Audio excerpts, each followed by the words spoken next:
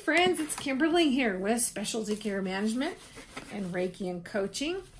Hey, so I had just had a quick strategy to share with you guys. I really like this strategy. And I find it's really effective in helping folks who are in a position where they're feeling overwhelmed or they're feeling particularly, and especially I'm hearing a lot of it right now, fear and anxiety and overwhelm, powerlessness. Those are typically very difficult places to be. And sometimes what happens when you're in that space, it can feel real nebulous, right? It can feel overwhelming, almost like a knotted ball of yarn, and you can't tell where do I go to start unraveling it? What can I do? And so mapping is a technique that you can use to help you identify what's the primary driver and what's in your control. What tools do you have? What's in your power that you can do to alter that? So let's say that maybe you came to me and you said, well, I just feel so anxious and afraid all the time. Boy, there's a lot of that right now. So we'll identify the primary feeling as fear. You might identify with that with, I can't, affecting my sleep. My heart's racing. I'm snapping at my kids. I just feel on edge all the time. You might even write out those things that are bothering you. I had one woman tell me she felt like a monster with her children. So those things, and when she was able to peel that back, she's able to identify, well, I'm feeling very anxious and afraid. Okay, so then we could take that out. And now your next question for yourself is going to be, what stimuli, right? We're removing ourselves from ourselves. We're kind of taking the step outside and we're looking at our situation. We're asking ourselves, what are the stimuli that are feeding this feeling? Well, it could be any number of things. But let's just make up a situation. Let's say, well, my overwhelming driver there, I tell you, I'm worried all the time about money. And what about money? Well, it could be, I'm worried about losing my job. This is actually a great example. I'm worried about losing my job. And then you're going to ask yourself, well, what is it? What are the stimuli that are causing me to think about losing my job? What is the driver there? Right? So the driver there, and you might just list out, what are the stimuli that's making you afraid of losing your job? Well, I'm not showing up. Not showing up. I've been late. They've written me up 4 times because I've been late to work. Or it could be my production's really low. I can't focus. I'm hearing that a lot, actually. I can't. It's really, really hard to focus. I can't seem to keep my production has dropped by such and so %, they said, and if I don't get it up, blah, blah, blah, whatever that is, production. It could be, gosh, I've had 3 of my friends who've been fired or laid off or whatever. So these stimuli then are the things that are driving this feeling of worry, losing your job, that's feeding, do you get the gist now? That's feeding this overwhelming state where you're kind of fearful. It could be a number of things. It could be maybe the other driver is your neighborhood. Maybe there have been some break-ins in your neighborhood. Or it could be, I don't know, it could have an abusive spouse. And you could put some things in there. And still, with each one of these, you're going to carry this out until you can't carry it out any farther. What are the stimuli that are feeding the break-ins? Right? What are the things that are causing that? If you can identify those. You're going to identify what are the stimuli, what are the things that are driving this.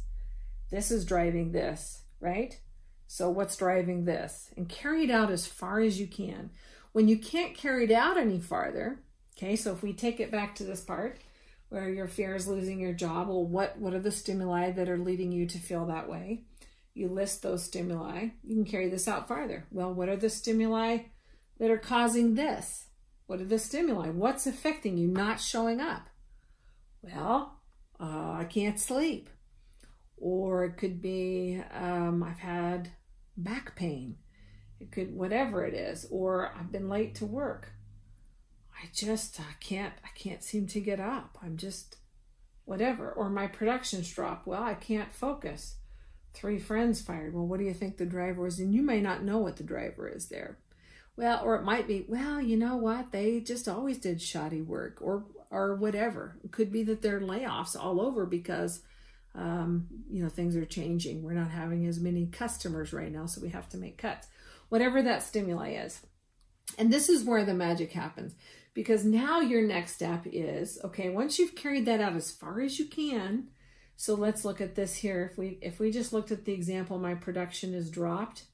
If you were to carry that down, well, the stimuli that are affecting that is I can't seem to focus. What's driving that? Well, there's a lot of noise in my house. I'm uncomfortable. I'm working on a cardboard box in my bedroom right now because I can't seem to. So it might be space, workspace. Could be my eyes hurt. Maybe my eyes hurt because I'm sitting at a computer all day. Whatever it is, could be I have a hard time getting up because I'm tired all the time. So, and this is where you're going to figure out, okay, well, what's feeding this? Well, my kids are home because school's crazy right now. Could be my workspace is crazy because, my kids are home. And so I can't work from my kitchen and I'm home, whatever that is. You're going to map that out as far as you can. Now you get to a place where you can't map it out any further.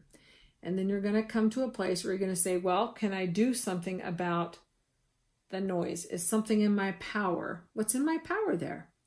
And this is where it's super important to take the girdle off your brain, right? You're not going to put any limits on. You're just going to brainstorm. Some of the ideas that you're going to come up with are going to just be worthless. Some of them are going to be golden. And you might even employ a coach or a trusted friend, somebody who's been successful where you haven't. Remember, when you're reaching out for help, we want to reach out to not laterally and not down. We want to reach up for help. Right? So if you're reaching out to somebody else who's struggling, chances are you're just going to drag each other down. Instead, we want to reach up, find a mentor, somebody who's been successful transitioning their work environment. Find a good coach. If your work has EAP, that's fantastic. A lot of times you can be plugged in with sometimes just even, 1 to 3 sessions with a good counselor, a good advisor can make all the difference in the world. And so, but you are going to take with what you have and the resources you have. What can I do? Maybe I can put in headphones.